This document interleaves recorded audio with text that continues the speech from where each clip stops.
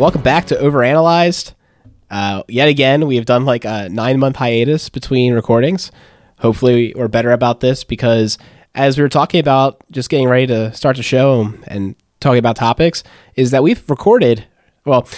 had many overanalyzed discussions in the last 9 months, but they were over the cell phone, the pesky cell phone, not landline calls, but over the air calls, not Zoom, no recording, no nice microphones.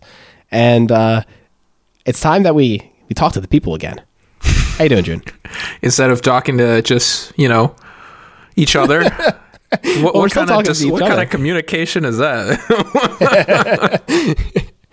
So it's kind of exciting to be talking in this aspect again. It's a little different. It's definitely different. Let's just get right into it. A lot has changed since we last recorded.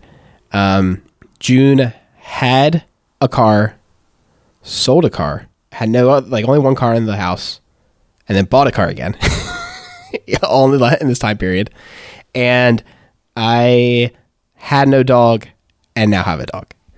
And then you sold the dog and then... No, I'm kidding. Very much not sold the dog. You might even hear her during this recording at some point because it's hard to edit her out if she barks and I'm talking. Oh, that would be a great guest appearance. It's pretty quiet usually, but yeah, nevertheless. Yeah, lots have changed. We'll start off with the whole Pixel thing. So Pixel's the name of the dog. If you want to follow her on Instagram at Pixel Claris. Claris, like the dog cow in Mac OS X, where when you do like a print dialog box, it gives you the orientation of your piece of paper. That's Claris, the dog cow. Move. So I got to ask, is it, as someone who's not, who doesn't have social media accounts, is a dog Instagram account pretty normal? Is a pet Instagram tremendously normal. Ah, okay. There is this huge amount of people that do this, and some of them are very popular, right? Like dog influencers. All right, what my next question is going to be then. Okay. If your dog is popular enough.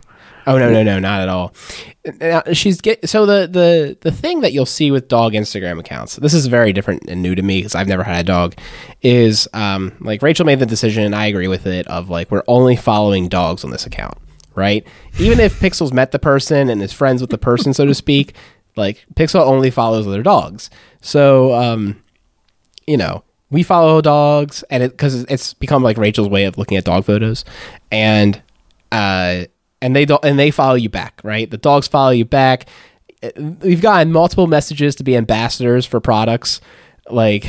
So that's what that was my question. So, was like, what if you start sponsoring stuff? I think they're like automated, dude. Like, I don't think it should be anything special. Like, I think they just send it to anybody, kind of thing. Because like we only have maybe 150 followers or something. It's not like, I don't feel like we're influencers.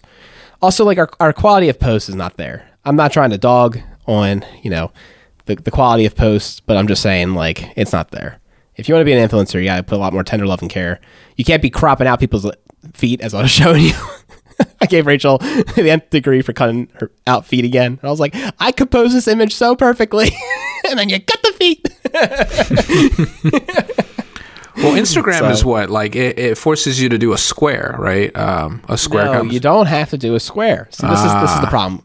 Rachel's workflow for posting a picture on Instagram is like tap the post button, tap the image she wants to share, tap next, like caption, post, right? Like she taps the image, however it crops, and it's not intelligent. Like they don't do any ML on the phone to be like subject awareness. No, they literally are like, like how can I make this a square right in the middle, which is kind of fascinating for a company that big not to be using the ML frameworks to like try to make a crop that makes sense is I would say downright malicious, to be honest. But like they might be working on it. Yeah, working on it, dude. Like _ David Smith did it in one of his apps in like a day or two. Like working on it.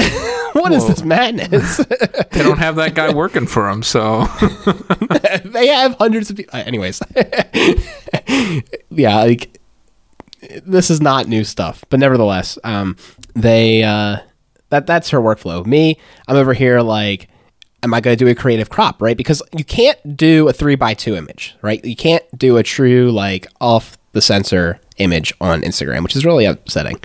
But what you can do is, a creative crop. And you can do a little bit taller, you can do, wide, you can do a lot of things that don't have to be the square anymore. So, I think about it a little bit.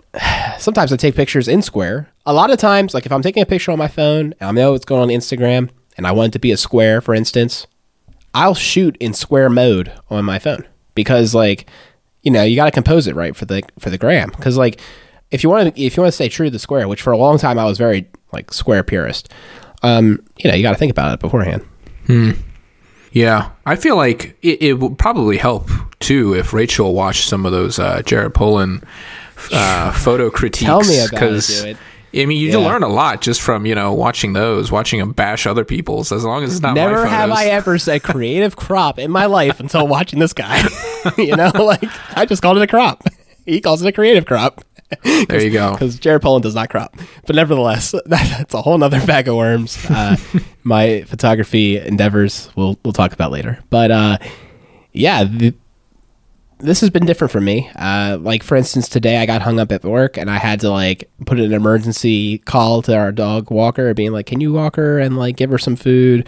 And, like, because she's going to, have to go to the bathroom any minute now and definitely is going to get hungry by now. So he's like, yeah, I could go down in like 15 minutes. I was like, that's perfect. Thank you so much. So, stuff like that. Does that dog walker have keys then to your apartment? Sadly. He's a great guy. Don't get me wrong. I don't like the fact that somebody has our keys that we don't, like, know for long. Like, this is an arrangement, right? Like, we met him for this arrangement. But he lives in the building, so, like, it's super convenient in that regard. And, like I said, he's a very nice guy and like, just a gentle soul. Like, I would be shocked if anything ever happened because of it. Like, like, he definitely doesn't seem like that. He walks many dogs. It's not just our dog.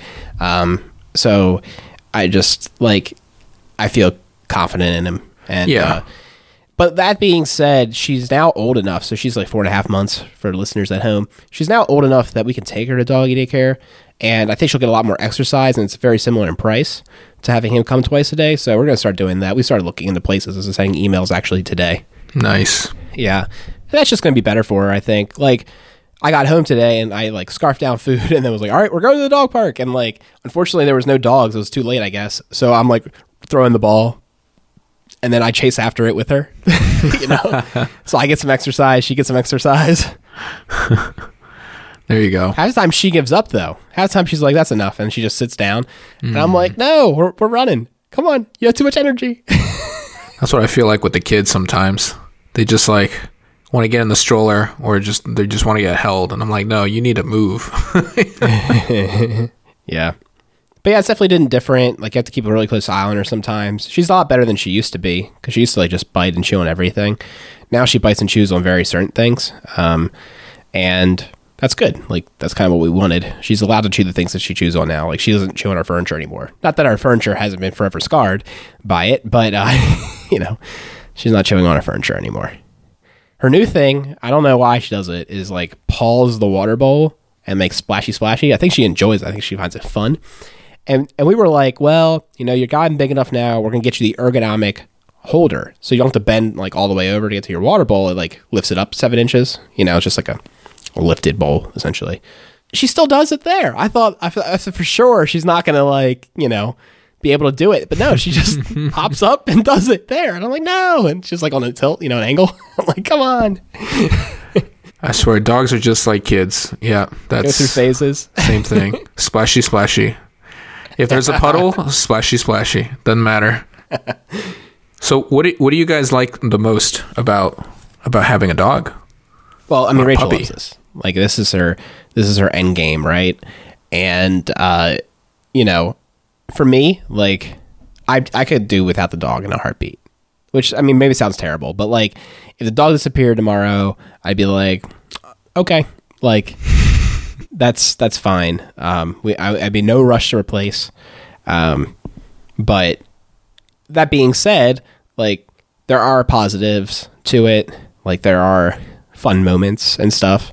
But, like, I could totally go back to the pre-dog life and not be, like, regret it. I mean, maybe I'd be wrong, right? Perhaps there's a chance that if I went back to that life, I'd be like, I miss this, but I kind of doubt it.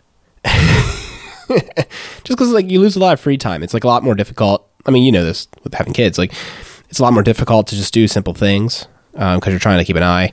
And I'm like, I never used to take almost the whole month to do our finance report, but like sometimes I take forever to get to it because I'm waiting for her to fall asleep, and like sometimes I'm not, wanting to do it at that point. Yep. Yeah, I mean, it's like 100% training for kids. So like, I feel like in a way, once we do have kids, I'll be indifferent about having a dog because it's like the exact same burden. Not exact same, but you know what I mean? Like it puts on a condition set to my life that's quite similar. And I don't think it'll be like, it's not too much additive. Because like I said, she's getting better and better every day from being a puppy, that like, it's not as bad as it was when she was as young as when she was much younger.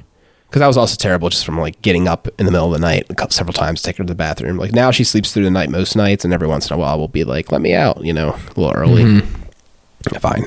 But like most of the time she sleeps through the night now. Yeah. Well, okay. So would you say there's like, I don't know.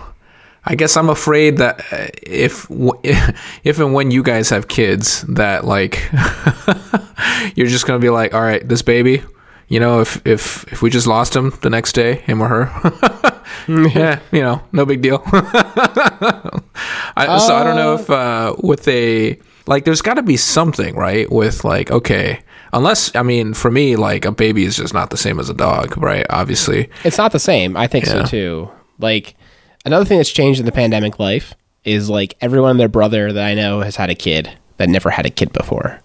Like we're starting to become the only people without a kid in at least Rachel's friend group and some of my friend group, right?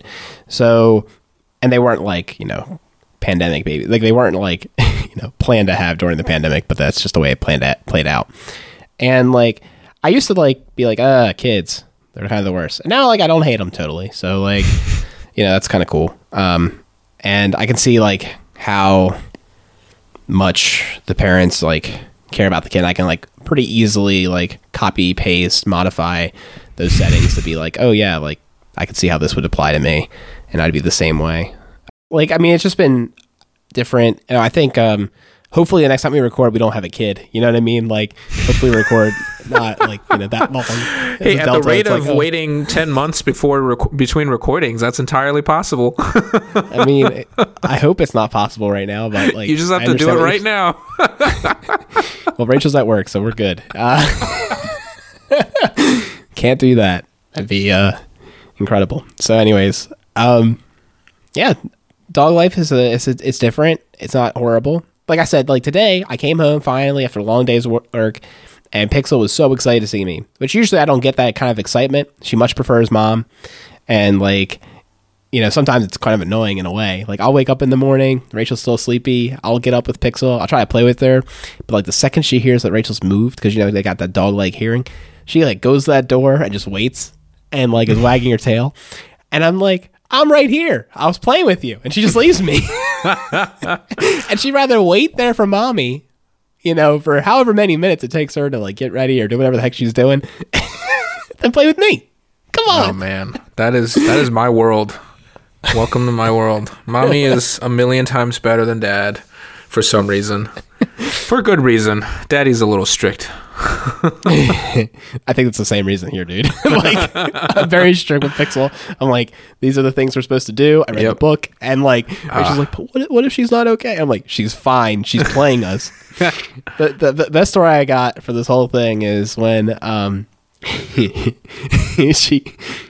Rachel had to work at 24 the next day, and Pixel was not having it. From like the hours of 10 to 3, she was barking every like, couple of minutes. Like she just did not want to sleep. So we weren't sleeping, and like we took her out. She wasn't doing anything. She was just being bad. And eventually Rachel got fed up. Like I never saw her get fed up at Pixel. Just like actually like annoyed with her. And I was like, it's finally happened. So I was like, and she's like, what should we do? And I'm like, Rachel, I told you she doesn't ever do this when it's just me, because it was a phase. It was like a week or two phase. I was like, whenever it's just me, she just goes to bed. And she's like, what do you do? And I'm like, I do nothing. She can bark all she wants. I'm not getting up. And she gives up after like the longest, most agonizing 7 minutes of your life. Like it feels like forever, particularly in the middle of the night when people are trying to sleep and you're like worried about it, right? But you're like, this is the best case for everybody. Like she's going to bark for 7 minutes and that's it. And I said, do nothing. Literally nothing. Don't turn. Don't think about it. Just ignore it. Sure enough, give her 8 minutes. She was done. And that was it for the rest of the night. And I was like, see, you just do nothing. It's just like a kid. My mom told me this and I believed her. And I was like, I just went with it. I was like, yeah, I mean, this is also the easiest thing for me to do. Nothing. I can handle that.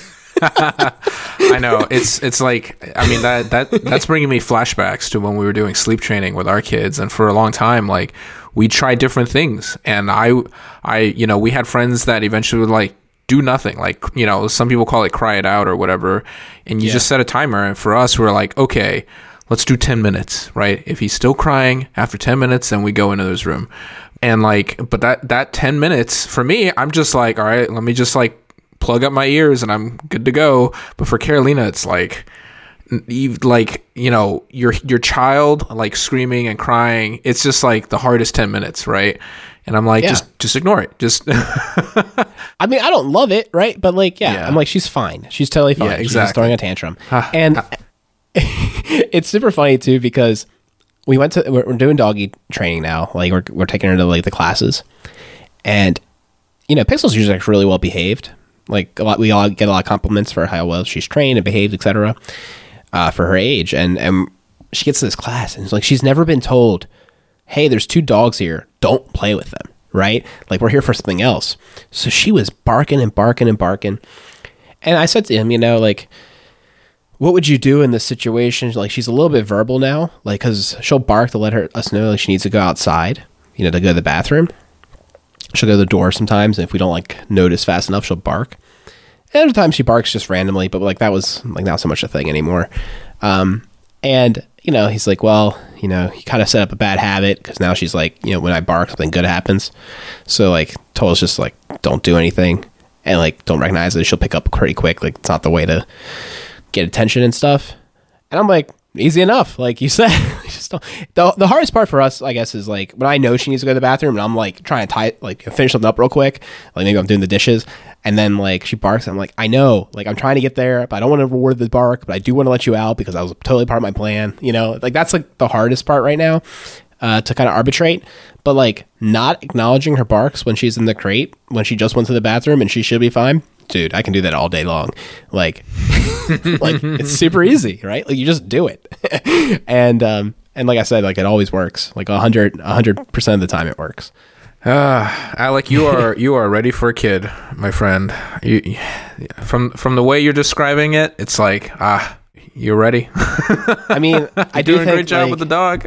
I do think with the dog, like it has trained me for this. Like it definitely has prepared me because I think like if I had a kid first, like these would all be new concepts, right? But with the dog, like they're a different sort of kid in like a lot of the training ways. So like you just have to trust it, right? Like people have done this millions upon millions of times. There's some lore that like truly actually works. And just like go with it. Like don't try to think so much. Don't don't reinvent the wheel. Like this is a really stupid problem. Like try to solve new problems. Don't try to solve like the raising a kid problem.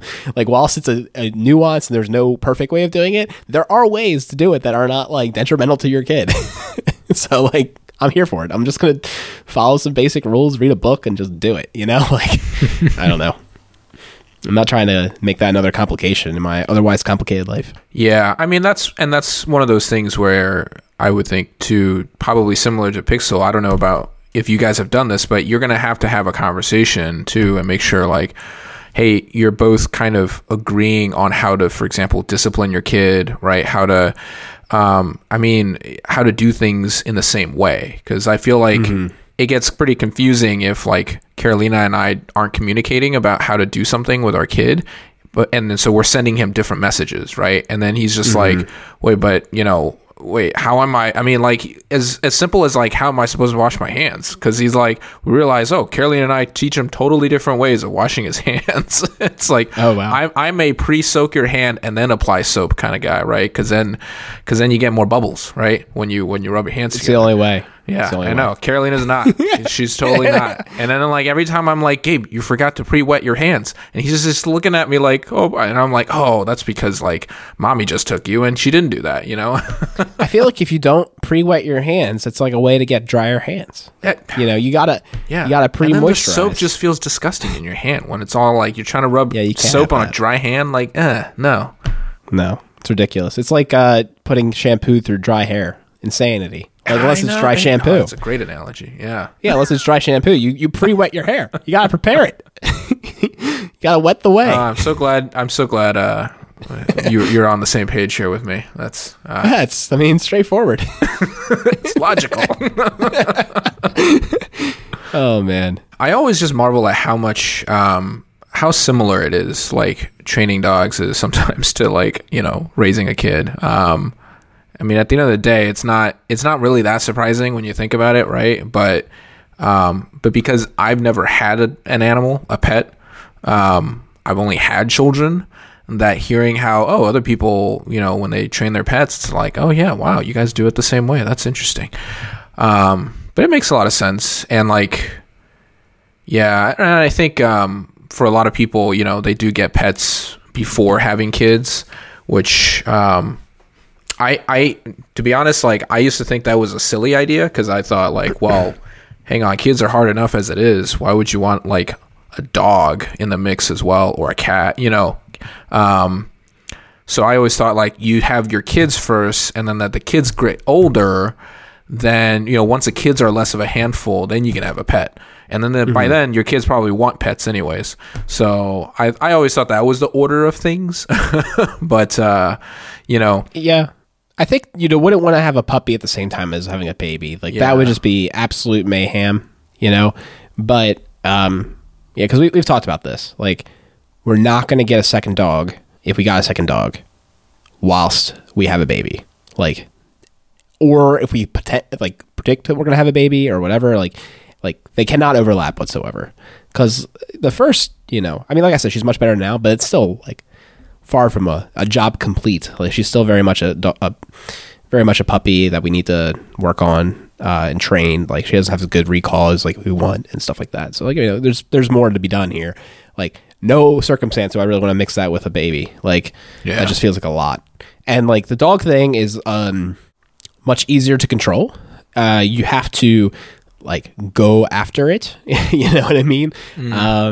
Whereas like having a baby can be much more serendipitous. Obviously like there is a premeditation to it somewhat, but like, you know, you could try for a while before it works out. So like you're not 100% sure when it's going to happen. Whereas like with a dog, like, you know when they're going to have a litter, like, you know that the dog exists, like, you know, or if you're adopting, right? The same idea, like, you know, that you're adopting or in the process of adopting, which we did try to do for what it's worth. For anyone who's like, why did you buy a dog? Like, we tried to adopt for a while. It didn't work out. And we eventually were like, we wanted to, you know, so that's what we did. We went from a reputable breeder, you know, not a puppy farm. Very nice situation. So if you have a kid in 10 months, let's just say hypothetically here, is that enough? Like in 10 months, do you think Pixel would be like, you know, at an age and maturity that would be like okay to also then have a new kid, an infant? Yeah, it'd be fine. Okay, yeah. I mean, she would still be pretty high energy. Like she's not a puppy, but she's also not like an adult per se.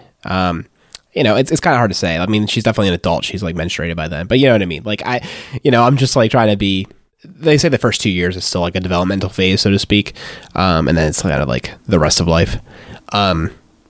But yeah, for sure, she'd be much, much better by then. And I would say definitely could be game for a kid. But that's not happening in the next, well, could we be pregnant in the next 10 months? Yeah. Where we can have a kid in 10 months? That seems highly unlikely. I think downright impossible, actually. There's a chain of events that has to occur before we can do that. Yeah. So, pretty much right around the time we recorded our last episode was when I had sold my car. And so at that time we did have Carolina's minivan. which is a great minivan, by the way. Like, minivans are amazing. But I'll get on that a little more later. But and we had my Stinger, my Kia Stinger, and it was, you know, a few months into the pandemic in 2020, and you know, we were all working from home, and I'm just like every day looking out the window, looking at the Stinger, and looking for an excuse to drive it, right? But I never really have an excuse. And so what happens was just the Stinger's just sitting there, and it's just, you know, this hunk of metal depreciating in value. Little did I know, though, how the used car market was really changing at that time. But eventually, you know, I got around to just thinking, look, this is not doing me any good. Like, at the end of the day, I had to fight against my emotions, right? To say, look, logically speaking, I'm not using this car at all. I'm just paying insurance on it, and it's just depreciating, right? Like, so I decided to sell it, and that was when I was actually deciding to sell it. That was when I actually realized what was happening in the used car market was this sudden surge of being a seller's market in the used car market. And, you know, dealers were running out of their used car inventories left and right. So as soon as I had posted my car for sale, the interesting thing was I was expecting a few nibbles, you know, from private buyers and things like that. And I knew I wanted to sell it privately. I didn't want to trade it in or anything like that. But immediately I got basically contacted by dealers, right? And I was like, that's weird. I didn't know you guys typically like prowl around, you know, Craigslist and, you know, cars.com. But sure enough, like I got all these interested parties from dealers that were eventually, they got into a bit of a bidding war against themselves, that I was kind of like, you know, coordinating, but they all wanted the car. And eventually I was able to sell the Stinger for like a few thousand more than the highest, like the highest limit in KBB. You know what I mean? Like, whatever you think of KBB, I don't care, but like it's still a fairly useful tool. And even if you go to like the private sale, you know, estimates, and then, you know, they give you a little range, right? I basically, even at the upper range, I still got like a few thousand more than that. So I was like, okay, I felt pretty good about that. But the thing was, you know, I sold the car, so I'm just like, basically, Carolina and I were like, we have to coordinate. You know, I still mostly worked from home, so it didn't really matter that much. And this was around the summer, so if I needed to go into work, I was able to bike into work, and that was really nice. But the thing is, I had a bit of a seller's remorse, not because I wanted to keep the Stinger, although like emotionally that was sad. It was like losing a kid, you know, losing a child. But it was more like that I checked on the market again just to see, because I was just curious. All right, what are 2018 Stingers going for with, you know, same miles as mine? And I swear it went up even more. And I was like, damn, I really should have just waited a little bit more.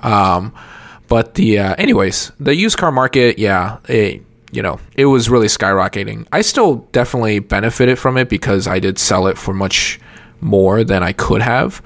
But at the end of the day, like, yeah, it's sad.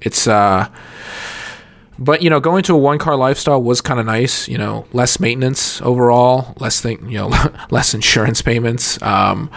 Yeah, in general, just like it was good. And like I said, the minivan was great.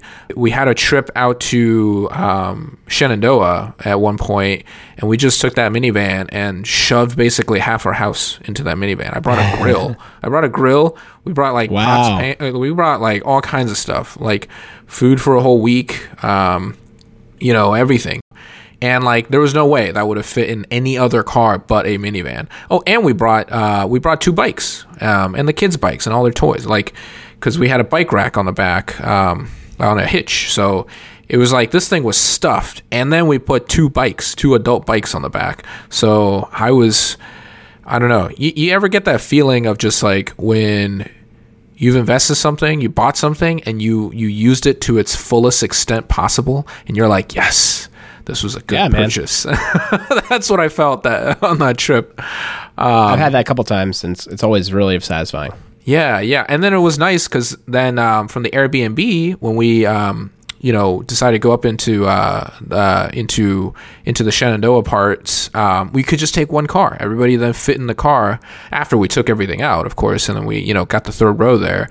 But it was like, yes. Then it was just such a practical car. We got it used as well. It was a 3-year-old car when we bought it, but it was like Kias, by the way, they depreciate like crazy. So, but they're not like that much worse, So, like our Kia Sedona is, when I got it, I mean, it was about 60% less. It had already depreciated about 60%, which is significant. And like, so, that allowed us to basically say, okay, let's just get like a car, like the top trim, all the bells and whistles. And that's so that's the other thing I love about the car, all the heated steering wheels, the ventilated seats, all the fancy stuff. So love the minivan.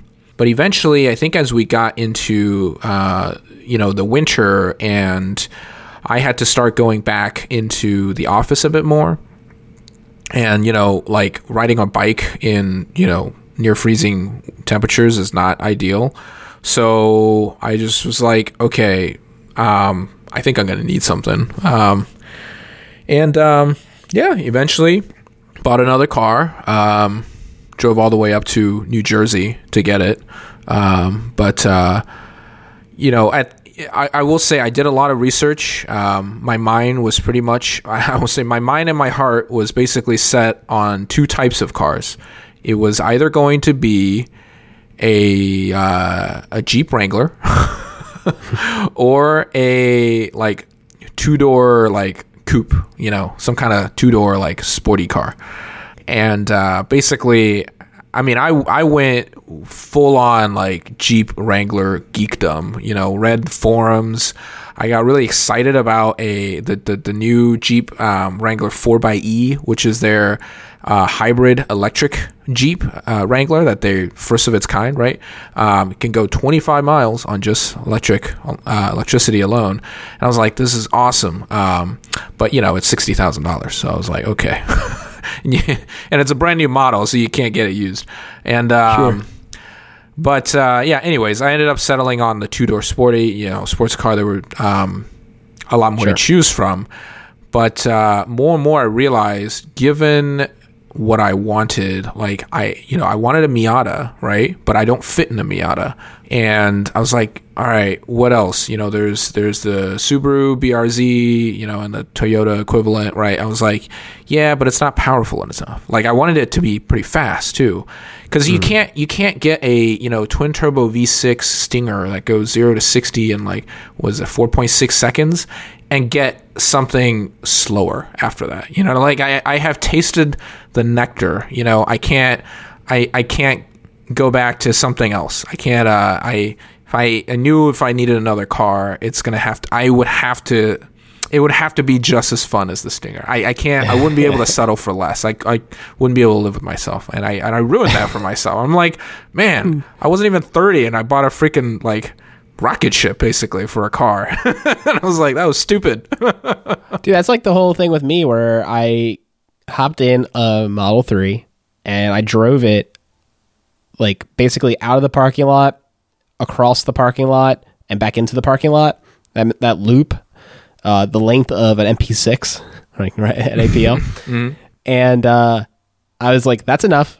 No more for me. Like, because he egged me on to hit it, and I gave it some gas, and like I felt that instantaneous torque and that pull, and I was like, no, absolutely not. Like, cannot experience this anymore, or it's going to be game over for Alec. Like, I'm done. I know. Yeah. And I looked into electric cars for a while too, but like none of them really, like Model 3s are still newish enough that there's just like practically none on the used market. And Model 6s on the used market were some of the original ones. And I was like, nah. And so basically, I ended up getting a BMW 4 Series. It's a 435i inline six, and that thing is it's fun. It's got a turbo, but as far as 0 to 60 numbers, it's basically up there with the Stinger, and gets better gas mileage because it's a smaller, lighter car. It's just sportier. It's a 2-door like little sports car, and I love it. And like, so when I knew that was like that was pretty much it for me. And I looked at like the Audi S5s, you know, which is more or less its competitor. For some reason, the Audi S5s, I mean, they're really like the same thing. Like, you look at a spec sheet and all that stuff, like, but it is definitely more expensive on the used car market. I don't know why people seem to maybe like the Audi S5s. I personally think it might be a marketing thing. Because like an S5, you know, wow, like way different than an A5, right? Like nobody's going to mistake an S5 for an A5. But like a 435i versus a 428i, you know what I mean? Like, they're just numbers, right? Like I don't think BMW did as good of a job marketing their beefier engine models, if that makes sense. Like I feel like most folks wouldn't know. Whereas, anyways, so... No, I know what you mean. So I didn't go with the Audi because they do it with the M's, right? Like the M's are very clear, but the nice, or I don't know if nice is the right word. They're all nice, but like the sportier version, like you said, the more enthusiast versions of their standard series are hidden behind numbers, and you have to be like in their lore to know which one's which.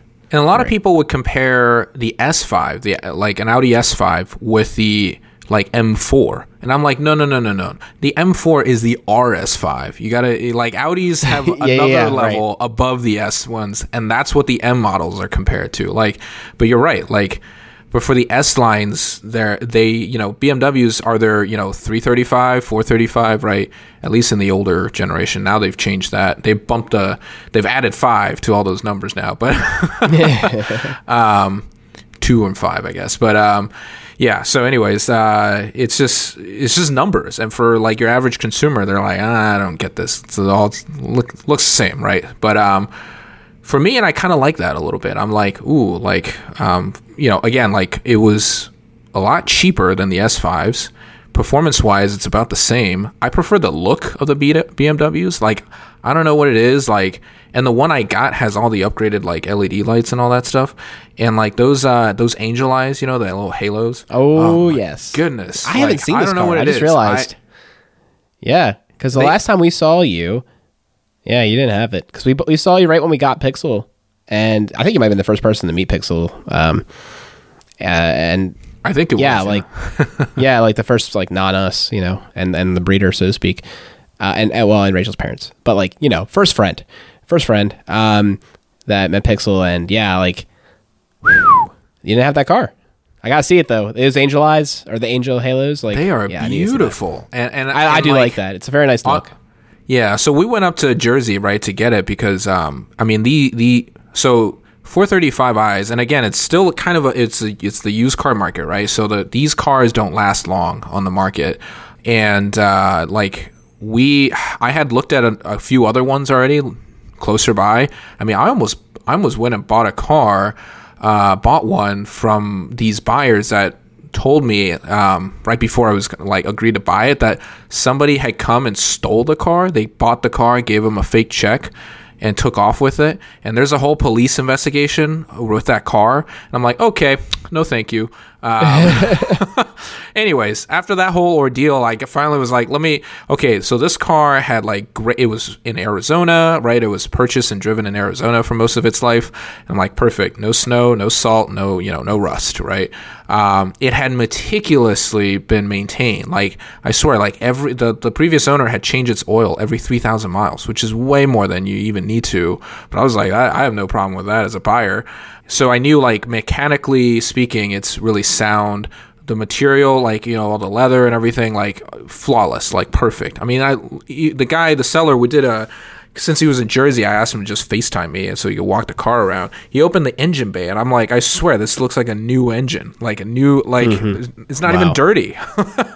I mean, I know they can, like, wash it and stuff, but it's like, it just looked really good. And then sure enough, when I got up there, like, yeah, the car was just fantastic. It had the exact interiors combo that I wanted. And I wasn't even fully aware of all the other options that this car was. But like, you know, just to give you an idea, like, I mean, this car was like MSRP was like $61,000.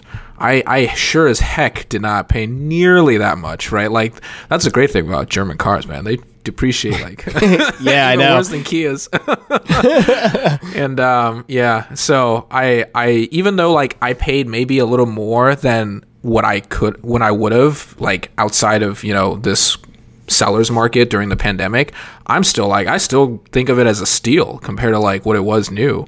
And so yeah, love it. The Angel Eyes, I still love it. Every time, you know, when you're driving in broad daylight or whatever, and you come up to a stop and the car in front of you has the right bumper to reflect your headlights back at you, and I just see my daytime running like, you know, Angel Eyes, and I'm like, that is amazing. That's beautiful. I love it. Yeah, and it's got like features I wasn't even aware of, and I just see them as like perks, you know, like it has the heads up driving like display thing on the windshield. I know your car has that, and I was like wondered what it was like, and it's fantastic. It has swiveling lights, like when you turn your steering wheel, you know, the headlights will swivel. Oh, yeah, like yeah, it's supposed to help around corners, you know. Yeah. Like it was amazing. Yeah, you know what's funny, dude, is like, I mean, I guess I'm somewhat lying to say I never looked at the speed limit because there's a lot of cameras around me, so I check in the neighborhood.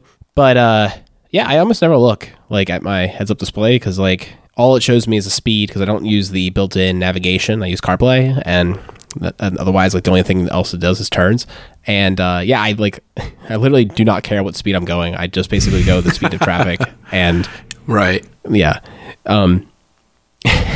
So, but yeah, I mean, it's pretty cool. Now, yours, I believe, doesn't like prop up and down. Like, it doesn't have a little screen that like pops up. It's projected to the windshield. Correct. Yeah. Yeah, that's much better because mine has this little piece of plastic that flips up and down, and every once in a while it gets stuck. Like, I don't know why, but it's like it tries to go up and it forgets or something, and then it just like it's down the whole time, and you can tell it's still projecting, but like it's not. I can't see it. Yeah. Yeah, which I think is just like the car being a little bit older. It's actually real close to 100,000 miles now. I've had it for 6 years. That's amazing. Yeah, it'll be exciting when you hit the 100,000 mile mark. 5.5 years. Yeah. Well, I think it's going to stay in the family. I'm pretty sure what's going to end up happening is like I'll get a new car next year. Well, a car that's new to me. It might not be new. It'll probably be new, but you know, I don't know. And I'll give it to my mom, and then she'll get an upgrade. Maybe not from definitely from a mileage perspective too, but it's still gonna be kind of up there in miles. So I'm trying to keep good care of it and all that good stuff. But not Rachel. I mean, her Mini Cooper is like getting up there in age too. Right? Yeah, we're probably gonna both end up getting new cars when like it's baby time. Yeah, which I know is like gonna be a pain financially, but I guess the nice thing is like we only have my car note right now, so yeah, she has never had a car note the whole time. I've known her. The May's been paid, so. But she's like going to be much more conservative in a way. Like she's basically just talking about getting like a Mazda CX-5 or something, you know, C5, whatever the. Yep. CX-5 SUV. Yeah, CX-5 SUV. That's what Carolina had. Yeah. Yeah, I know. Yeah, I mean, she likes it. Like, she also liked the HRV a lot when we were in it. You know, we'll figure it out at the time and see what's like good at the moment. But yeah, we'll do that, and then of course, like I really want to get a Tesla Model Y, but we'll see when the time comes. It's just so expensive. Like, so it's expensive and it's not at the same time. And let me be clear, it's an expensive car. Don't get me wrong. But what I mean by that is when I think about like how much I'm paying for my car, which at the time I bought it was like just south of 30,000, right? The monthly payment plus how much I pay in gas plus how much I pay for maintenance each month. Which I don't actually pay maintenance every month, but if I just save for it and like assume, if I do the same math for the Mazda, or if I do the same math for the Tesla, despite it being a much higher price tag, it like I get why they show that other price, that like, you know, adjusted price as the main price on the website, because I'm like, it actually is significantly cheaper because like maintenance is tires. Like, the only thing you'll ever have to get for the darn thing is tires, or if you get an fender bender. Like, because the engine's never going to go up. It's really basic, you know? The batteries, like, aren't going to go up. And you never use the brakes because you're always regeneratively braking. They, like, actually tell you in the software now to use the brakes every once in a while because they get seized because no one was ever using them. So, like, like, there's nothing to maintain with this car. So, like, when you're saving, in my case, I save $3,000 a year for, like, car things.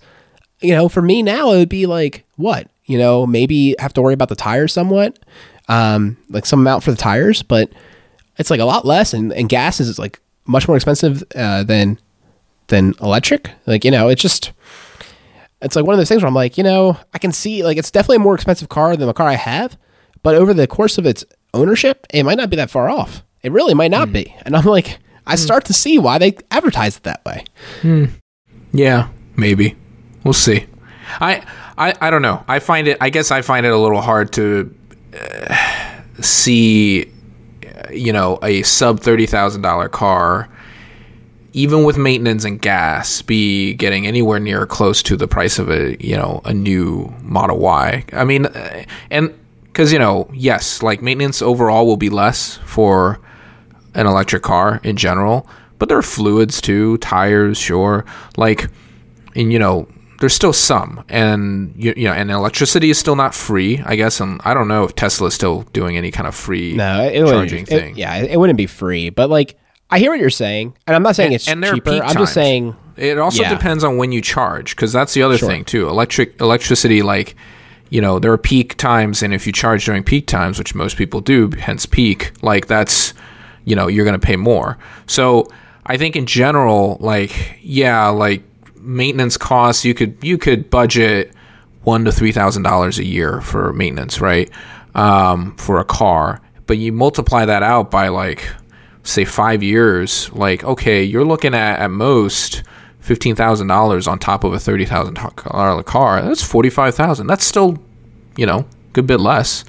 But anyways, like, yeah, now that aside, like, electric cars are great. Like, if I could afford it, I'd get one.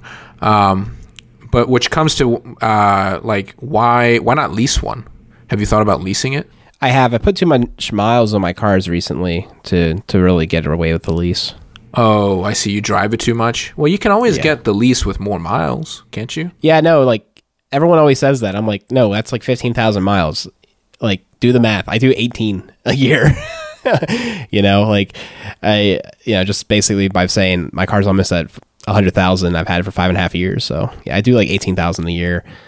Now, like, of course, like, this could change if we just use Rachel's car more. Like, but I'm like the driver in chief essentially. So like, if we're together 9 times out of the 10, I'm driving, and I would say half the time when she's driving my car and not hers. Yeah. Well, I think definitely electric car will be on our horizon someday as well. But I don't think I will ever buy a new car again. Given, so the other thing too that's changed is that, like, you know, two things, right? One is that I probably won't ever finance a car again. And the other thing is I probably won't, and because of that, really, I won't buy a new car. All right, we gotta talk, dude. Why would you not finance a car? It is free money. Well, a couple different things, right? The big part of it is actually psychological. The secondary part is really actually financial. And I would say, like, it depends, right? Okay, 0% for, if there's a 0% APR offer, yeah, I would think about it maybe, right? But the other part of it is, the more important is the psychological, which is that it's like the basic dealer's trick, right? Salesman trick is like, oh, look, they don't ever want to get you to look at the total cost of the car. They're just getting you to look at the monthly payments. So of course, if they can stretch it out to like an 8-year loan nowadays, I think, you know. Oh wow, really? And then they show you like that scheme. Yeah, and then of course, and then they say, oh, and then you get the more expensive one, get the one that has all the options, and you're only paying $50 more a month, right? That's not that much more expensive. And so, like, that's the basic salesman scheme, right? And for me, like, I cannot, that just, I refuse to, like, look at it like that. You know what I mean? First of all, I don't want to be like tricked in that manner. Second of all, like, I'm just like, I know what you're doing, and like, it's an effective tactic, but not on me. Yeah, but exactly. But the other thing is, as soon as I tell myself I have to pay cash and I'm not going to finance it, instantly, even if I finance and I can still pay by cash, you know what I mean? Like, instantly, though, if my mindset is that I'm paying for this car outright, I am going to buy a cheaper car. Like, that's just how it's going to roll. Like, because psychologically, I'm like, I'm forking over. Do I want to fork over $60,000? No. Like, not in one go. You know what I mean?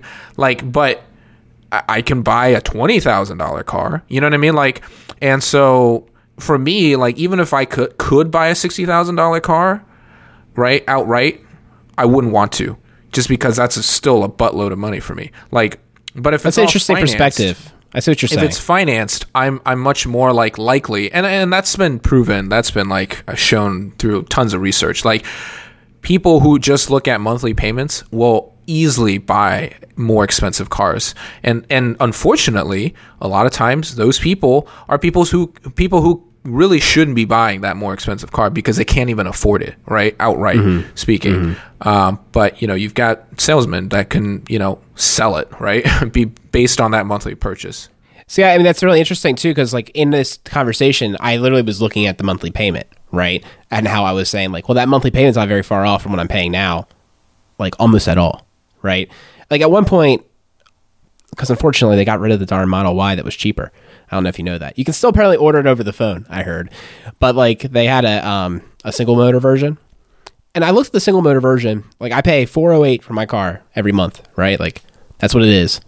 And I think I had it on the thing for like maybe $650 a month for the 6-year loan, same as my current car, 6-year. And I was like, well, shoot, like let's just do some quick math. Alec, you spend like $120 in gas a month. Like, you know, you earmark $250 for your maintenance. I'm like, there it is.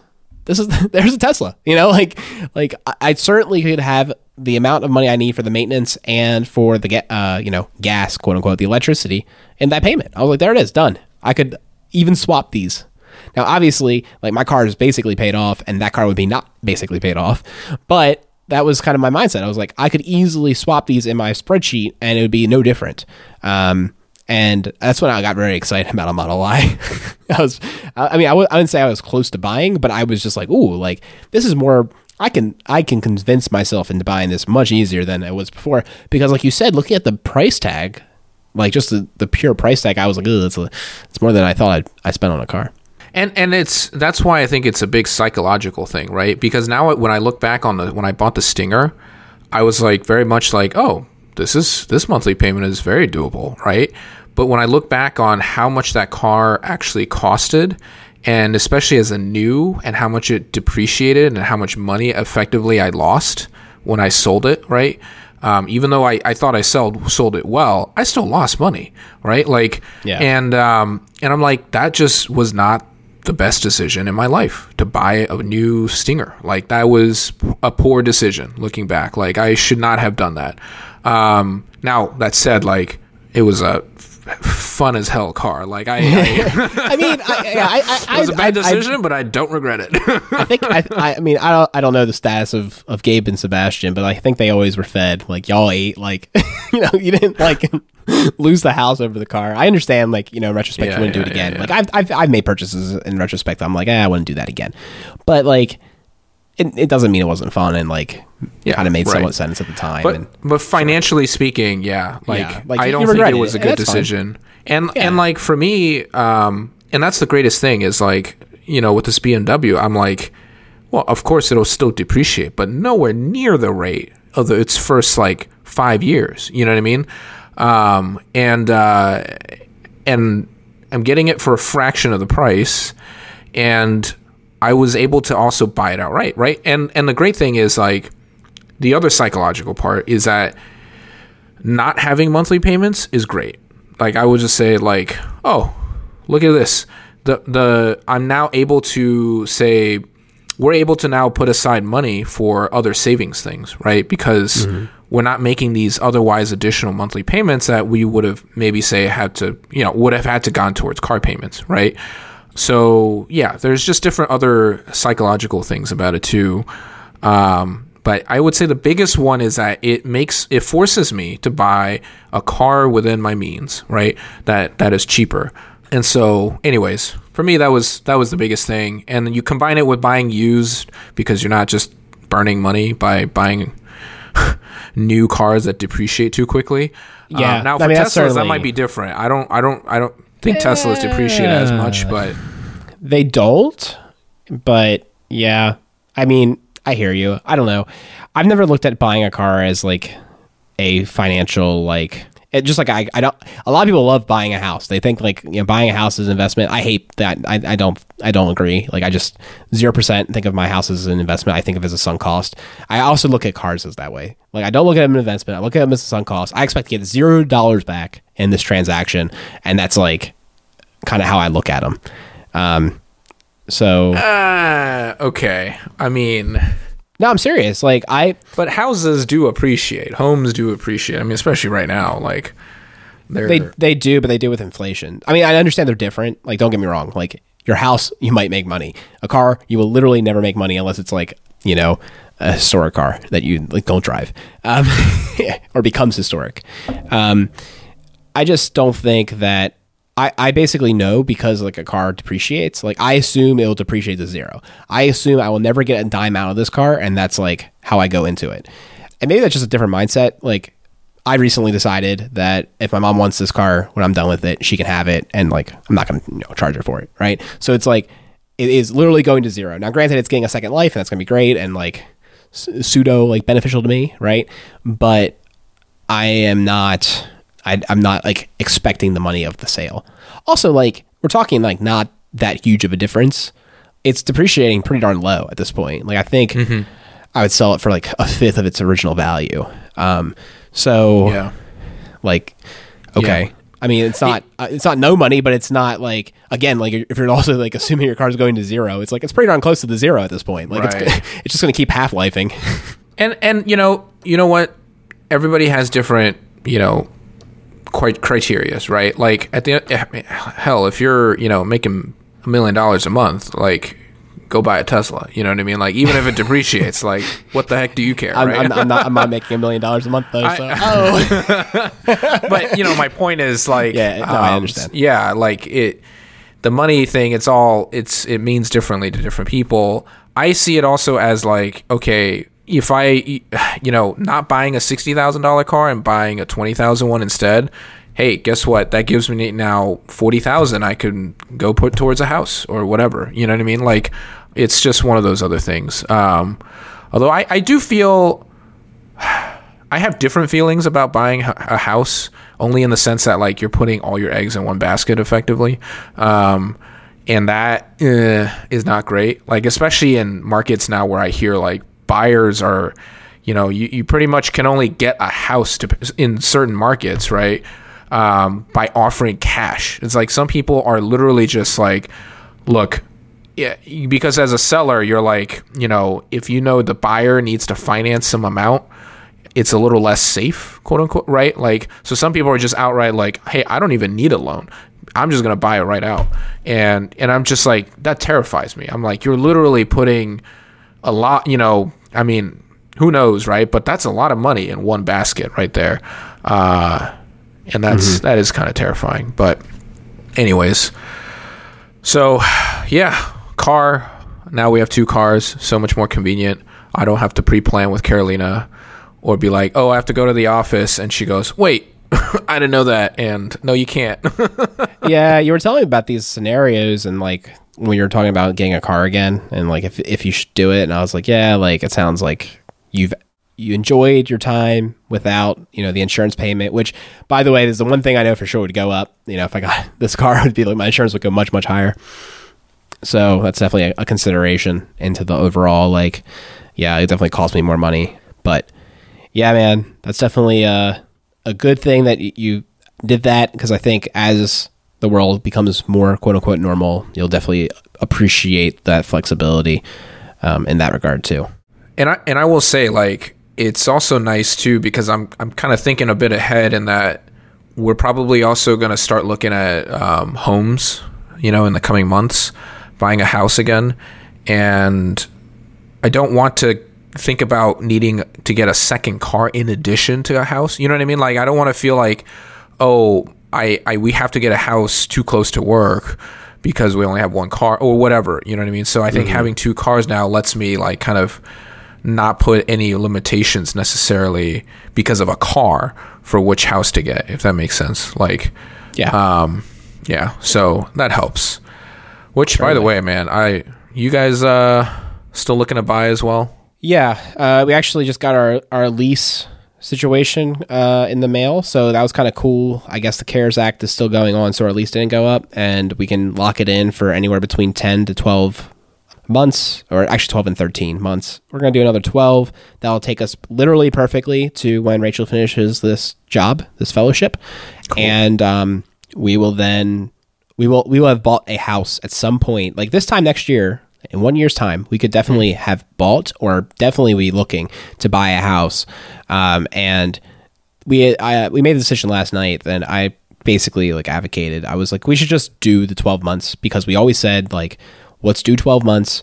We got on this cycle so it'd perfectly end. And like, if there's overlap for a month or two, so be it, because I don't want to have to do what we did when we moved here. So we moved here April 1st, whatever year that was. 19, I think. And she had to commute to Baltimore for her job, and she had overnight shifts and blah, blah, blah. She was living with her friend.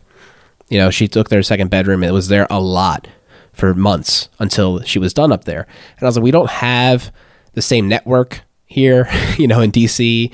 Like, we have people we could ask, but I don't want to do that. Let's just make sure you have a spot in case, like, we do move closer to Baltimore again. And like, you don't have to do that crazy commuting stuff. So that's the plan. And it also gives us time if we buy a house to like have people come in or do work while there's nothing in there. Like while we own it, but we don't have to move into it, which gives us a little bit of flexibility in the kind of houses we can buy. So there's a lot of good reasons to do this. And, maybe we end up spending an extra $2,000 to $5,000 in the process, like, with rent. But as long as like, we're saved up for it, like it might be worth it. Plus also just the flexibility it gives us with buying a house. We could save money because, we bought the house that didn't have a finished whatever, they need to redo some bathroom, and we just like do it while we're not there, and it's much easier and overall like nets us some money. Like it gives us some flexibility and just some peace of mind, and doesn't force us to buy a house faster. Because imagine if we had to be out by April, we have to just make a decision. So I think it's worth it. We might end up making money from the transaction, and at least it gives us some peace of mind. Yeah, I agree. I think when we definitely want to start sooner, looking at houses at least.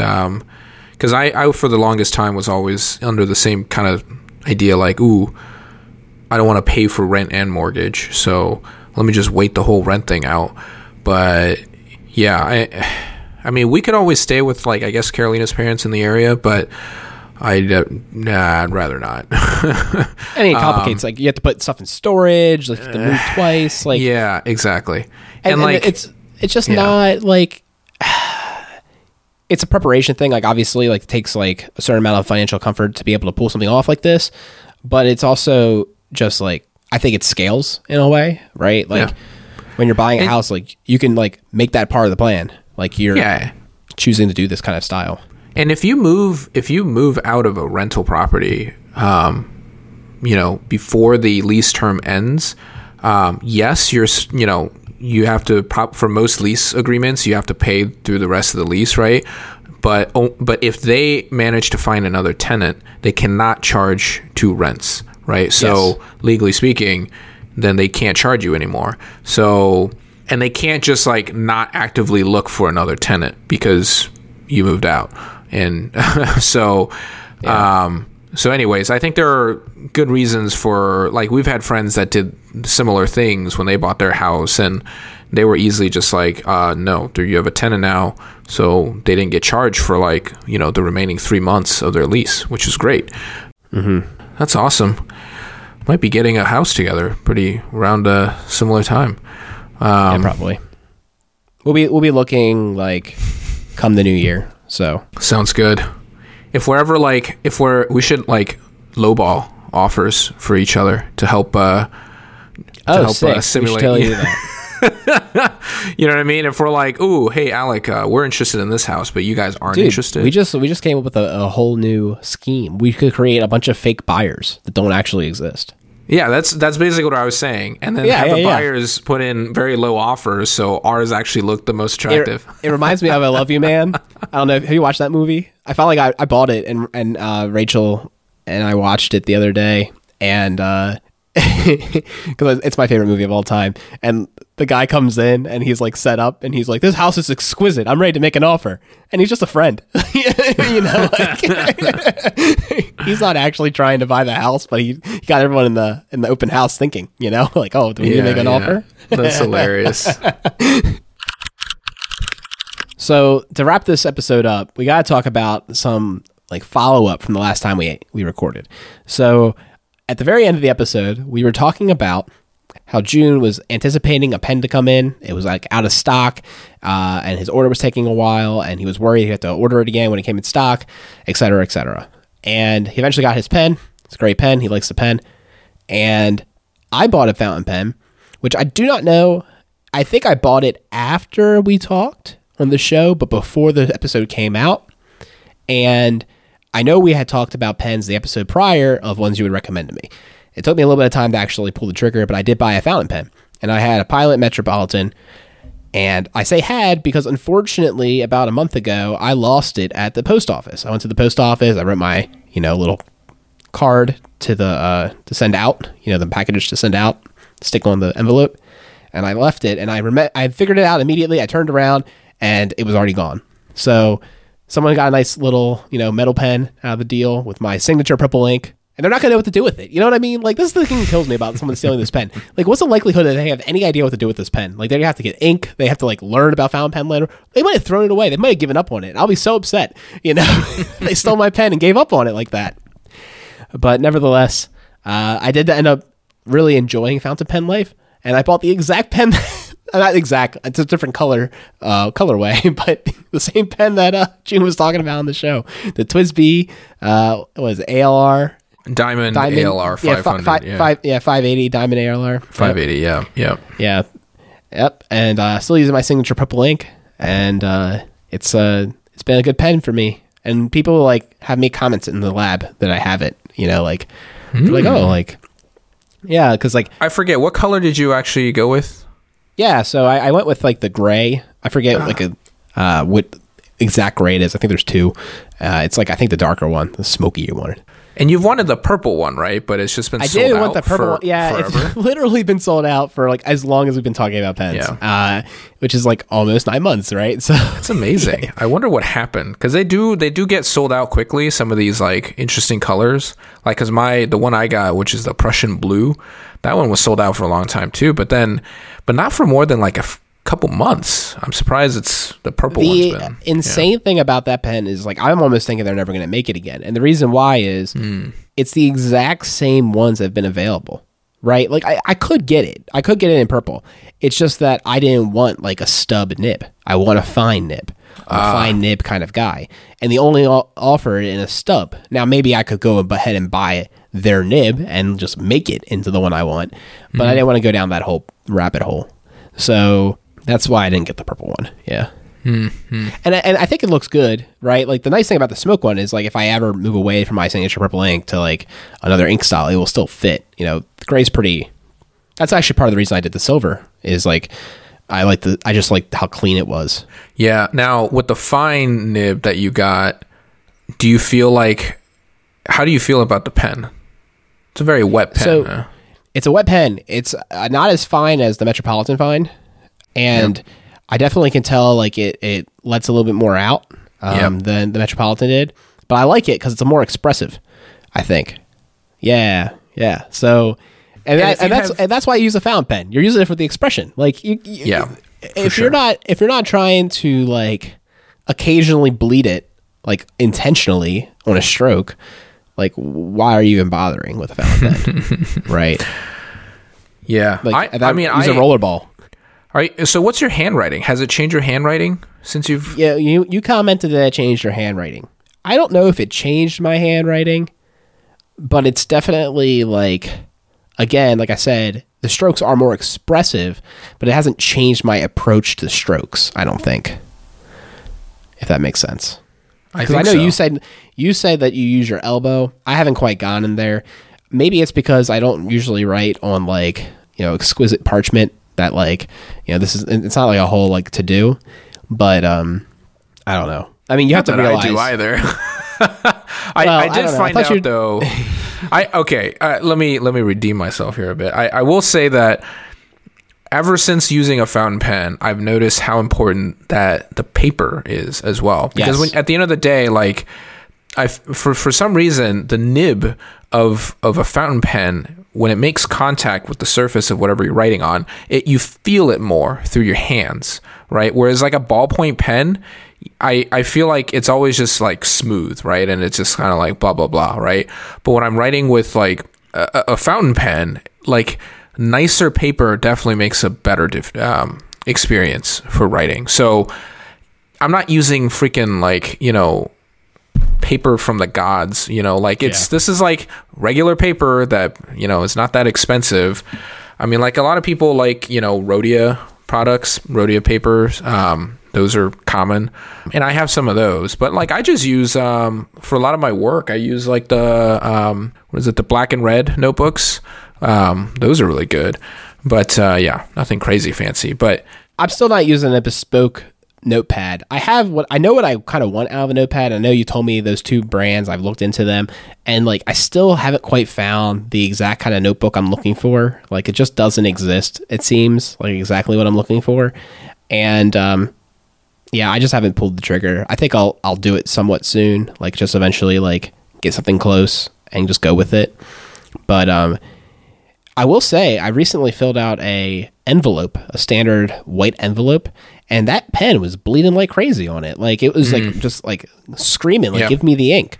And I just was like, oh wow, like this is like super different than just writing in the notepad, which is super different than writing on a Post-it note, which is super different than writing on, Exactly. I guess writing on like a 8x11, A4. Like all of this is different. Every single one of these things I've described are different, and I write on them all the time because I have my notepad that I write notes in at work. I have a piece of paper that I have to like sign out my cards with, and I have Post-it notes at home that I use, and I have envelopes that, occasionally I fill out or whatever, and or a card, a gift card, or not a gift card, but like a card for a holiday or whatever. I do that. That accepts the ink different too. Like everything's different, Yeah, that's the other big part of the paper is like when you use fountain pens, because this is another problem you never have with ballpoint pens, right? Like the difference in how much the paper wants to suck out the ink from the pen is dramatically different. This may sound ridiculous, but I went through about 6 different reams of paper at work to try to find the best type of printer copy paper, like copy printer paper at work that works the best with my fountain pen. Because actual reams. You took one. You went to 6 different reams for one sheet. You didn't use all those reams for what it's worth. No. I opened. Okay, this does sound kind of stupid. I did open like 6 different reams of paper, but I did just take one out of each one. Yes. Thanks for clarifying. Yeah, but it's because like I had to take printer paper at home because I print stuff for work and I have to write on it sometimes. So I'm like, all right, I need to find. And the one that I had at home, like that we bought from Costco, is just garbage. Like it bleeds way too much, and I can't write with it. And even with my other Lamy pen that is not nearly as wet, it still bleeds too much on it. So I'm like, okay, I tried out all 6. I finally found a good one that actually works well, and then I brought that ream home. So I did bring that one home. The chosen ream. The chosen ream. Yeah. Yeah, I don't know. I don't know if you have a similar experience, but like with the fountain pen, my handwriting's been better. Like in general, I feel like my penmanship is a little better. And like I wrote some Christmas cards, last Christmas, and when my parents got it, they were like, they opened it. They called me like a few days later, and they were actually telling me, they were like, who did you get to write this note for They could not believe that it was my handwriting. I'm like, these are my parents who watched me like grow up and my handwriting change. You know what I mean? Like, and they can't even believe that this is my handwriting. And I'm like, I was trying to tell them, I was like, no, this is like, I've practiced my cursive and like it's gotten a little better. And they're like, no way. Like, we know what your handwriting is like. Well, I remember when you sent us a letter, it was very similar of the experience where I was like, wow, this is like, I knew you wrote it, but I was just like, wow, this is like really nice penmanship and like super nice. So I totally understand how your parents had that reaction, which is kind of hilarious, like you said, because they actually experienced your handwriting much more, closely than I ever did. I couldn't tell you what your handwriting looked like beforehand, but like, yeah, it definitely is pretty nice now. And mine's not there. I will say the one big change, and it's not like a huge difference from when I used previous pens, but I'm very intentional now. Every A that I write, like uppercase A, I do in the Imp Creative Studio style. So I do the like that's like my new like I don't know, tell, so to speak, is in my handwriting. I do the sort of like not a triangle, but you know what I'm talking about, A. Yeah. Yeah. Well, and then, sorry, real quick, just to follow up the comment I made last time about the arm, I believe that was made in regards to writing, but it comes, I think, more from the art world. Because in the sense that, like, if you want to draw straight lines and things like that, don't move your wrist, move your arm, move your whole arm. So in a similar way, if you want to sort of practice writing evenly and writing clearly, like consistent, your letters are consistent and things like that, you like move your arm, not the wrist. So that's where that idea was from. Nice. Yeah. And the last thing that I recently acquired about a month and a half ago, which we kind of alluded to, is I think it was episode 20 of Overanalyzed, if I don't recall incorrectly. Yeah, it was. It was about the Zoom Elopement, and you let me borrow your DSLR. And I kind of was like, I don't know how I feel about this. And I think, honestly, like, we could just say openly, like, it was an 8-year-old DSLR at the time. And, like, things have changed. So I wasn't too interested in a camera after using that. Like, it didn't, like, push me over the edge. But I was still thinking about it for when we went on safari, like, I want to get a camera. And this confluence of events was that the health and fitness money that Microsoft gives, they expanded this year to include mental health activities and hobbies. Like, you don't have to do gym stuff anymore because they know, like, quarantine gyms, maybe you're not doing that. And they said photography, like they listed it as an option. And I was like, oh, you don't say. And I was like, all right, well, clearly I'm getting a camera now, right? Like I'm going to buy a camera now. I'm not going to just rent it for the thing. I'll buy it through this program. And you got a new camera. You experienced, correct me if I'm wrong, I know you got a Nikon. I don't know which one. Was it the Z7 or Z6 or? Yeah, right. I got the Z6 initially. Yeah. Yeah. So you got the Z6 and then you tried out the Sony A7 III and you stuck with the Sony. Right. I think because of that IAF. Well, a lot of reasons. I actually was lucky enough to take the Nikon Z6. And by the way, for the lens, I got the same lens for both the Sony and the Nikon. But at the time when I first bought the Nikon, it was with the 24-70 lens, f2.8, right? And the body of the Z6, it was also right when we went to the Shenandoah trip. So I had like the perfect opportunity. Like, it was fall foliage everywhere. It was beautiful. All the hikes we did. Like, so the images I got from that were just stunning. And by the way, I will say, like, images that come out of a Nikon camera is, I don't know what it is. And I've heard other people talk about it. Yeah. But like, I never really understood it until then I started using other DSLRs, right? Other non-Nikon cameras. So when I got my Sony, because that was the thing, was like, I was like, okay, I'm sorry, but I need to try another mirrorless. Because like, as good as the Z6 was, the thing that bothered me the most was that the face tracking, and I don't even talk about the eye tracking, right? Like the face autofocus to me, it seemed like it sucked. Like, my subject has to be pretty dang close for it to finally throw the box around the face, right? So that annoyed me. And a lot of times if I want to get far away where the subject, when I have the person fully like from, head to toe in the shot, in the composition, usually will not find the face because it's too far. So I'm like, that pisses me off. But anyways, so then I got the Sony just to try it out, and the Sony was way cheaper. It's like 2 or 3 years older, right? Camera. Yeah. And it has more third-party lenses available. So I got initially then the Sony that I got with the Sony 24-70, f2.8 lens, and I started taking pictures of that. And the images that came out, I swear, I was like, wow, you don't say. Like, there is something to be said about how Nikon shots come out looking just fantastic. I don't know what it is. And Canon too. Like everyone will talk about their color science. Like people love the cinematic color science of Canons and like also their photos and also the Nikons. You never hear that about the Sonys. No one ever talks about the Sony color science. Yeah, and it kind of makes sense because like honestly, those RAW files kind of suck. Like you can't use the RAWs just out of the camera. And they're huge, and those Sony RAW files are humongous. And I'm like, I'm sorry, I don't know, like the RAW files I shoot with the Z6 were coming out at like, I remember it was like maybe like 20 maybe 30, megabytes. The Sony ones were like typically 40 to 60. Yeah. And like, I'm like, this is ridiculous. And anyways, yeah. And like you said, it's not even like coming out that much better. Like from, obviously we're talking about like the rendering of the RAW, right? So somehow it is the Nikons, when they take the raw data and render it to something, like it just looks better without any editing.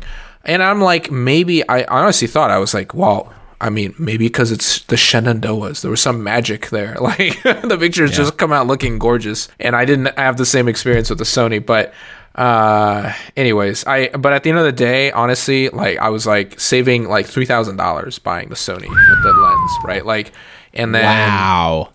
Yeah, and then I should say that was also after I returned the Sony lens, the Sony 24-70, and got the Sigma 24-70, which was like much cheaper. Yeah, it was like $1,500 cheaper. Yeah, so wow. Yeah. Well, it's funny too that you say that, dude, because like I did that whole reaction, but I know that. Like I don't know why. It's funny every time I hear it. I guess like just how dramatically cheaper it is because I mentioned I got a camera, and Rachel's sister's like, "Oh, like, did you get a Canon or Nikon?" And I was like, "Neither." Right? and I was like, "Oh, I got a Sony," and but I don't use Sony glass. I'm using all Tamron over here. I'm a Tamron boy. And the funny part is, I was like, "Yeah, I know it'd be a lot more expensive, but how much?" And I looked into it, and I was like, "Oh yeah, it would literally have been like 2.5x for me to buy the equivalent body and glass from Canon, because I was going to go Canon if I didn't go with the Sony, because I wanted that sick IAF and just autofocus is way better." And I was like, I don't care how good the colors are in the Canon. Like, I don't care how good the video is. Like, it can't be that much delta for Alec, right? Who's not a professional. It can't possibly compete. Like, all the glass for Canon, particularly for their mirrorless, is all like in-house, and you're paying through the nose, just like you are paying if you buy Sony lenses. And I'm just like, these third-party lenses are just as good, if not sometimes even better in certain ways. Like some of the Sony lenses, they say don't even bother, like they need to be fixed or they need to be updated. And these third-party glass is so much cheaper and better. And I'm very much digging it. Like I already have my second lens, and like I wasn't intending on doing that, but I was like, I gotta pull the trigger. Like it was one of those classic, like, I don't know if this is ever going to get cheaper, and I'm probably going to buy in the next year. So like, why not buy it now? Like if I can afford it and swing it, like I should just get it now, and I'll have it for the trip as well. I still plan on renting and not buying the 200 to 600 because I just don't see needing that in my normal shoots. But for the safaris, and whenever I go on safari, then that's a beauty too, is I'm not safari. I'm not going to do safari, again, like frequently. But like if I ever go on a trip where I want like a super zoom, the nice thing is like if there's a new 200 to 600, I'll just rent that one, right? Like I'll rent the newest every time because they don't. I'd be surprised if they really offer the older one anymore. And I always have the new one for that time I actually need it, and like I can give it back and never need to worry about it again.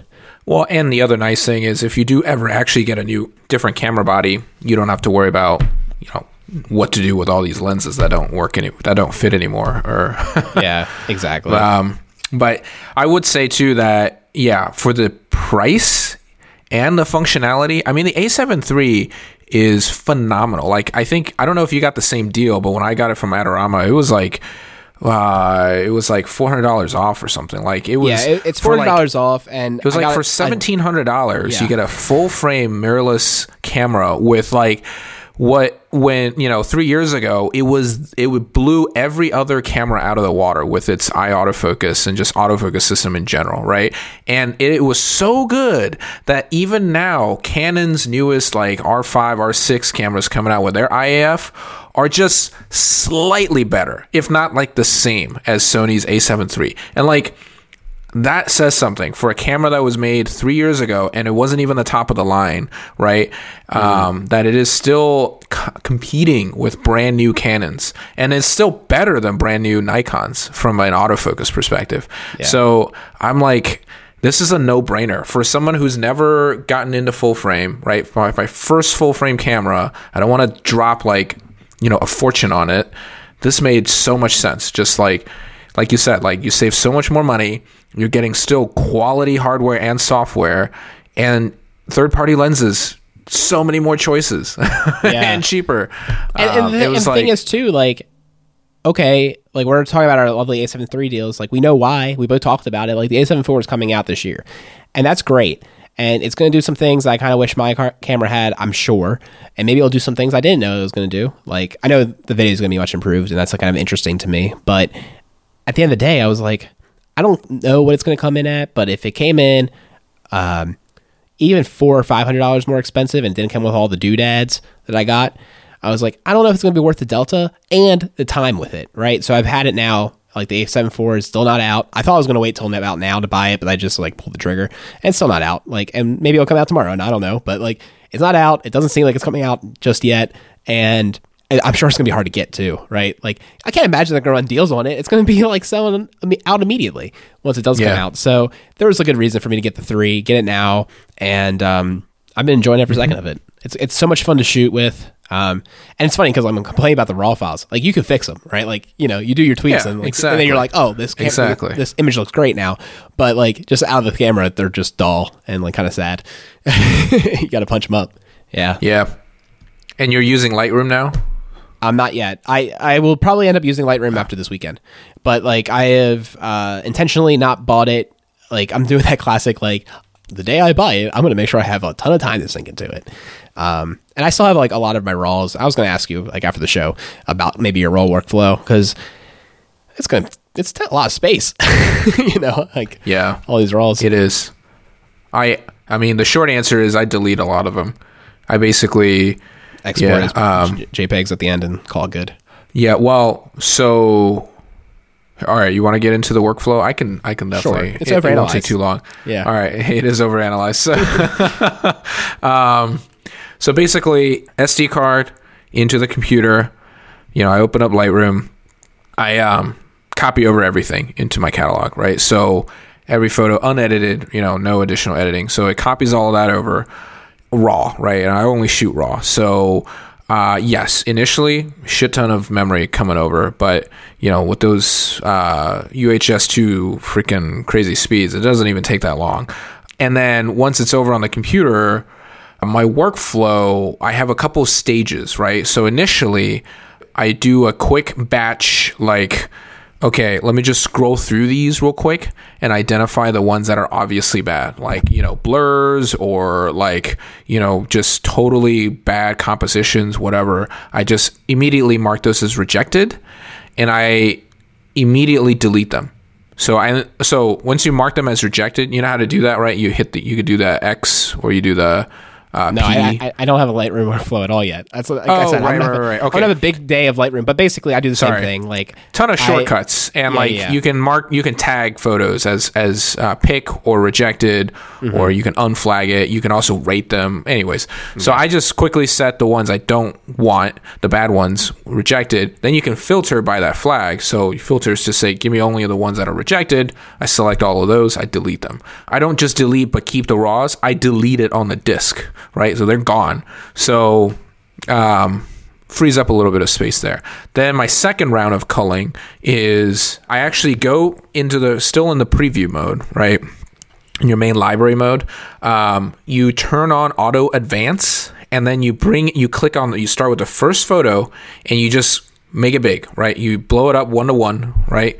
You hit E for that, by the way, and then and then you're in this 1:1 mode, and basically you're just quickly, you spend less than a second on each photo, and you just either hitting X or P, X for P, right? X say for don't keep, and P for keep, right? So eventually you get to a state of like instinct and eye, such that you could do this so quickly, right? You're going through each photo, and because it's auto advance, as soon as you've either tagged it as P, pick, or X, reject, it automatically goes to the next one, right? Yeah. So you're just basically quickly saying, I want it, I don't want it, I want it, I don't want it, and you quickly going through.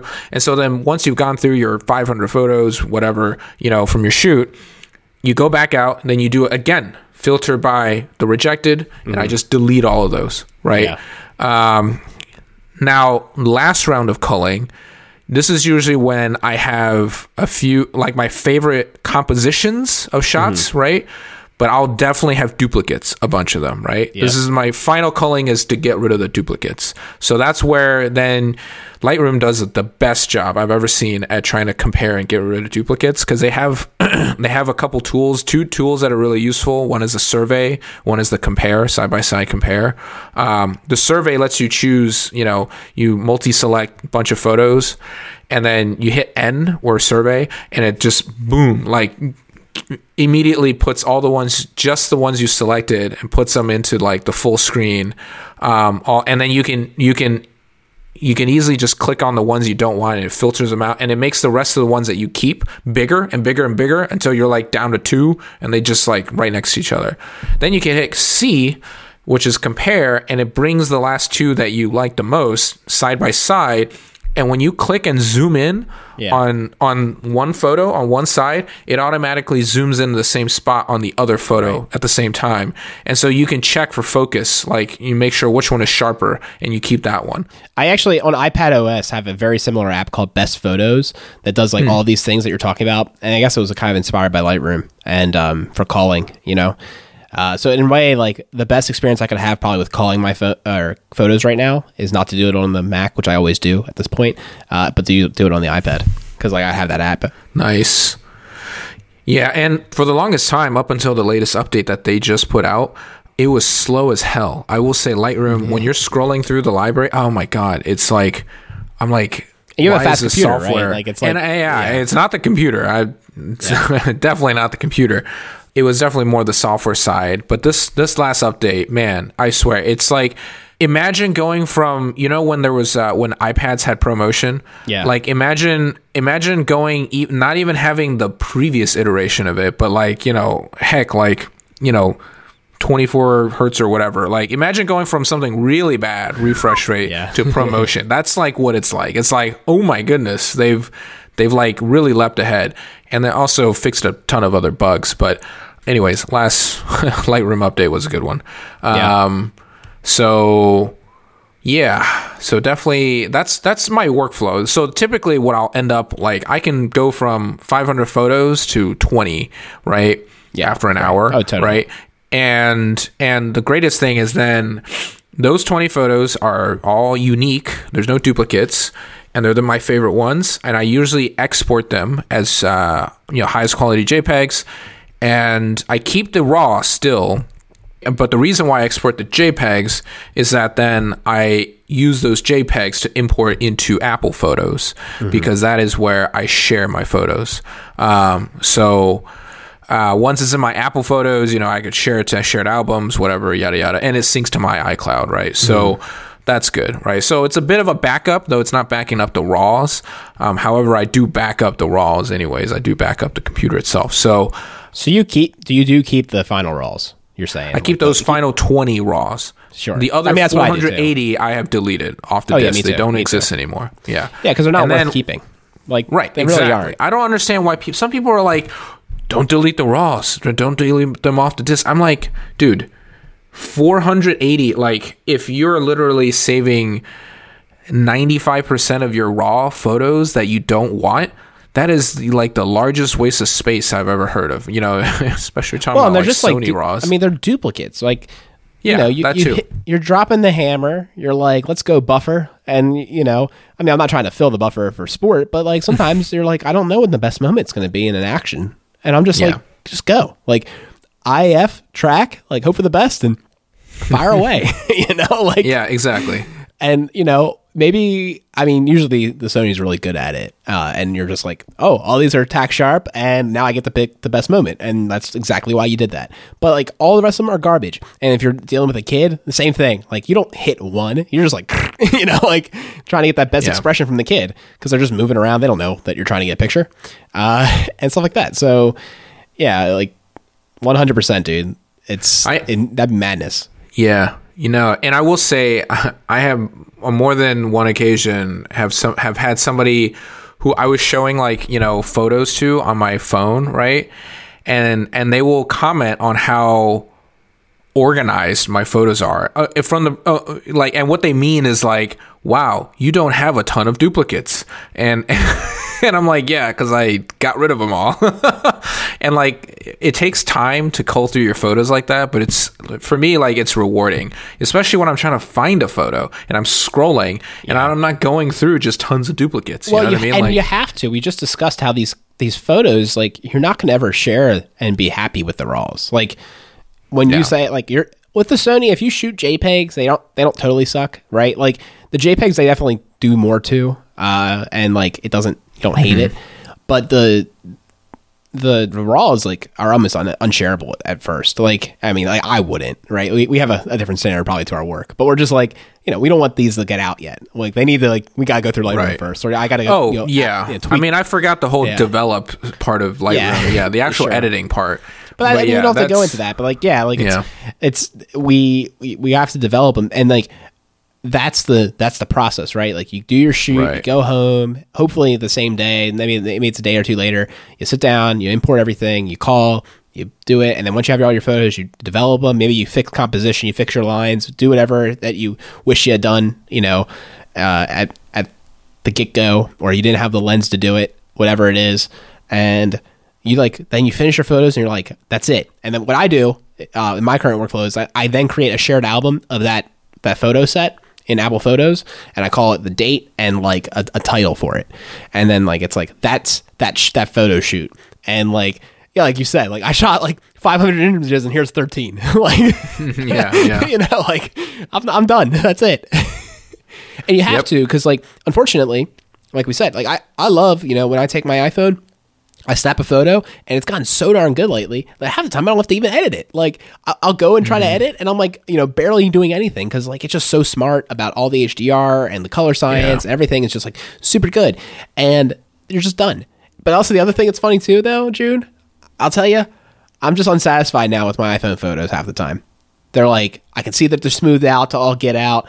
Like, I know I don't have as many megapixels, like, don't try to zoom in, man. Yeah, you can't creatively crop. As soon as you zoom in, it's like, oh god. You can't creatively crop. You can't like. I wouldn't even like dream of like printing them a big. Like I just feel like they wouldn't hold up. Like they hold up really well on the screen. They hold up really well on your laptop. They hold up really well printed in a photo book. But like, God forbid you ever wanted to like print it like bigger. I know that you could. Like I'm probably like being like. I know like people have done it and like it's fine. But like it's like okay, I can tell there's a difference here. Like there's definitely they're doing some shortcuts to make these images look nice. I mean, they're good for certain things. I mean, like when we were out in Colorado skiing, like, and I thought about bringing my my camera up, and I was like, nah, and just had my my phone camera, and that was great. And especially when you're out, like when I was at the Rockies, like you know, when we're at the the tip, right? It's like the peak. You got to do panorama, like, and like those are just really convenient to do with your phone nowadays. But as soon as like there was one shot where I had I wasn't doing panorama, but just landscape, right, with my friend and her dad, like out a little further beyond. But they weren't at a distance that was like, I would think like super far away. Their full body were in the shot, right? So I was like, oh, this is great. And then later on, I had my Apple Photos out, on my Mac out, and I synced over and I pulled it up just to look at it. And I'm like, oh my goodness, I can barely make out their faces. It was just it was pretty blurry where their smooth. faces actually were. They smooth yeah, they smooth they unbelievably. smooth it over, but it just looks unnatural. You know what I mean? And I like zoom in on it, and I was like, ugh, like that doesn't look right. And I'm like, that's too bad. You know, that's just one of the downsides. And yeah, of course, if you ever try to shoot like, you know, what is it? Portrait mode. You've seen all those, like when portrait mode goes wrong, like cuts off your glasses or whatever, you know, cuts off.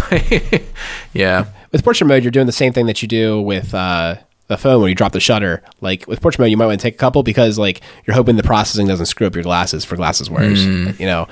Like that. I mean, it's like a lot better than it used to be. And sometimes you take a portrait mode photo. Like I've taken a couple portrait mode photos where I'm just like, wow, like the cutout's almost perfect. Like there's a lot of reasons that you might not think like this is a iPhone photo, except for the fall off. I've definitely like, now that I like see what the actual like image should look like all the time, I'm like, I can kind of probably pick it out every time, but it's harder. And it's harder if they're small. Like I said, like when you blow them up, you can tell it's bigger. You're like, oh, it's a very sudden, like very sharp image to now bokeh. Whereas it doesn't have the fall off that you're exactly. Yeah. And honestly, like I will never know if I want to print out any of these photos. So I would rather have them shot to the highest resolution possible. You know what I mean? Like, because who knows? I might, like Carolina and I, we like to occasionally print out some photos and hang them up. So I don't want us to find a great photo and then realize, oh shit, it was taken on an iPhone with terrible.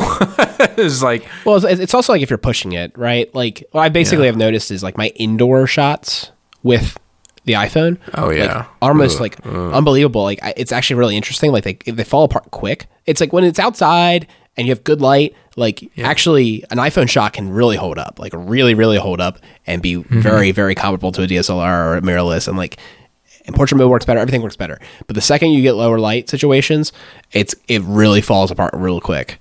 And that's something I feel like appreciate now, having the full sensor or the full body mirrorless. I'm just like, oh yeah, like I can crank up my ISO a little bit, and it's like, you know, you can definitely tell there's a little bit of noise, but it's not nearly as much, and it's much more pleasant, and the image holds up much better, and you're like, okay, I can deal with this. So, yeah, I mean, I'm just spoiled now from this thing. I'm like, oh, this is how you're supposed to take an image.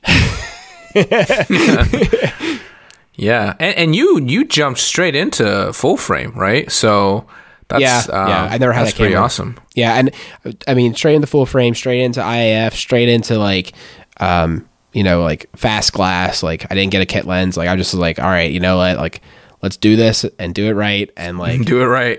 And it's nice. You're shooting in manual, right? I'm shooting in manual.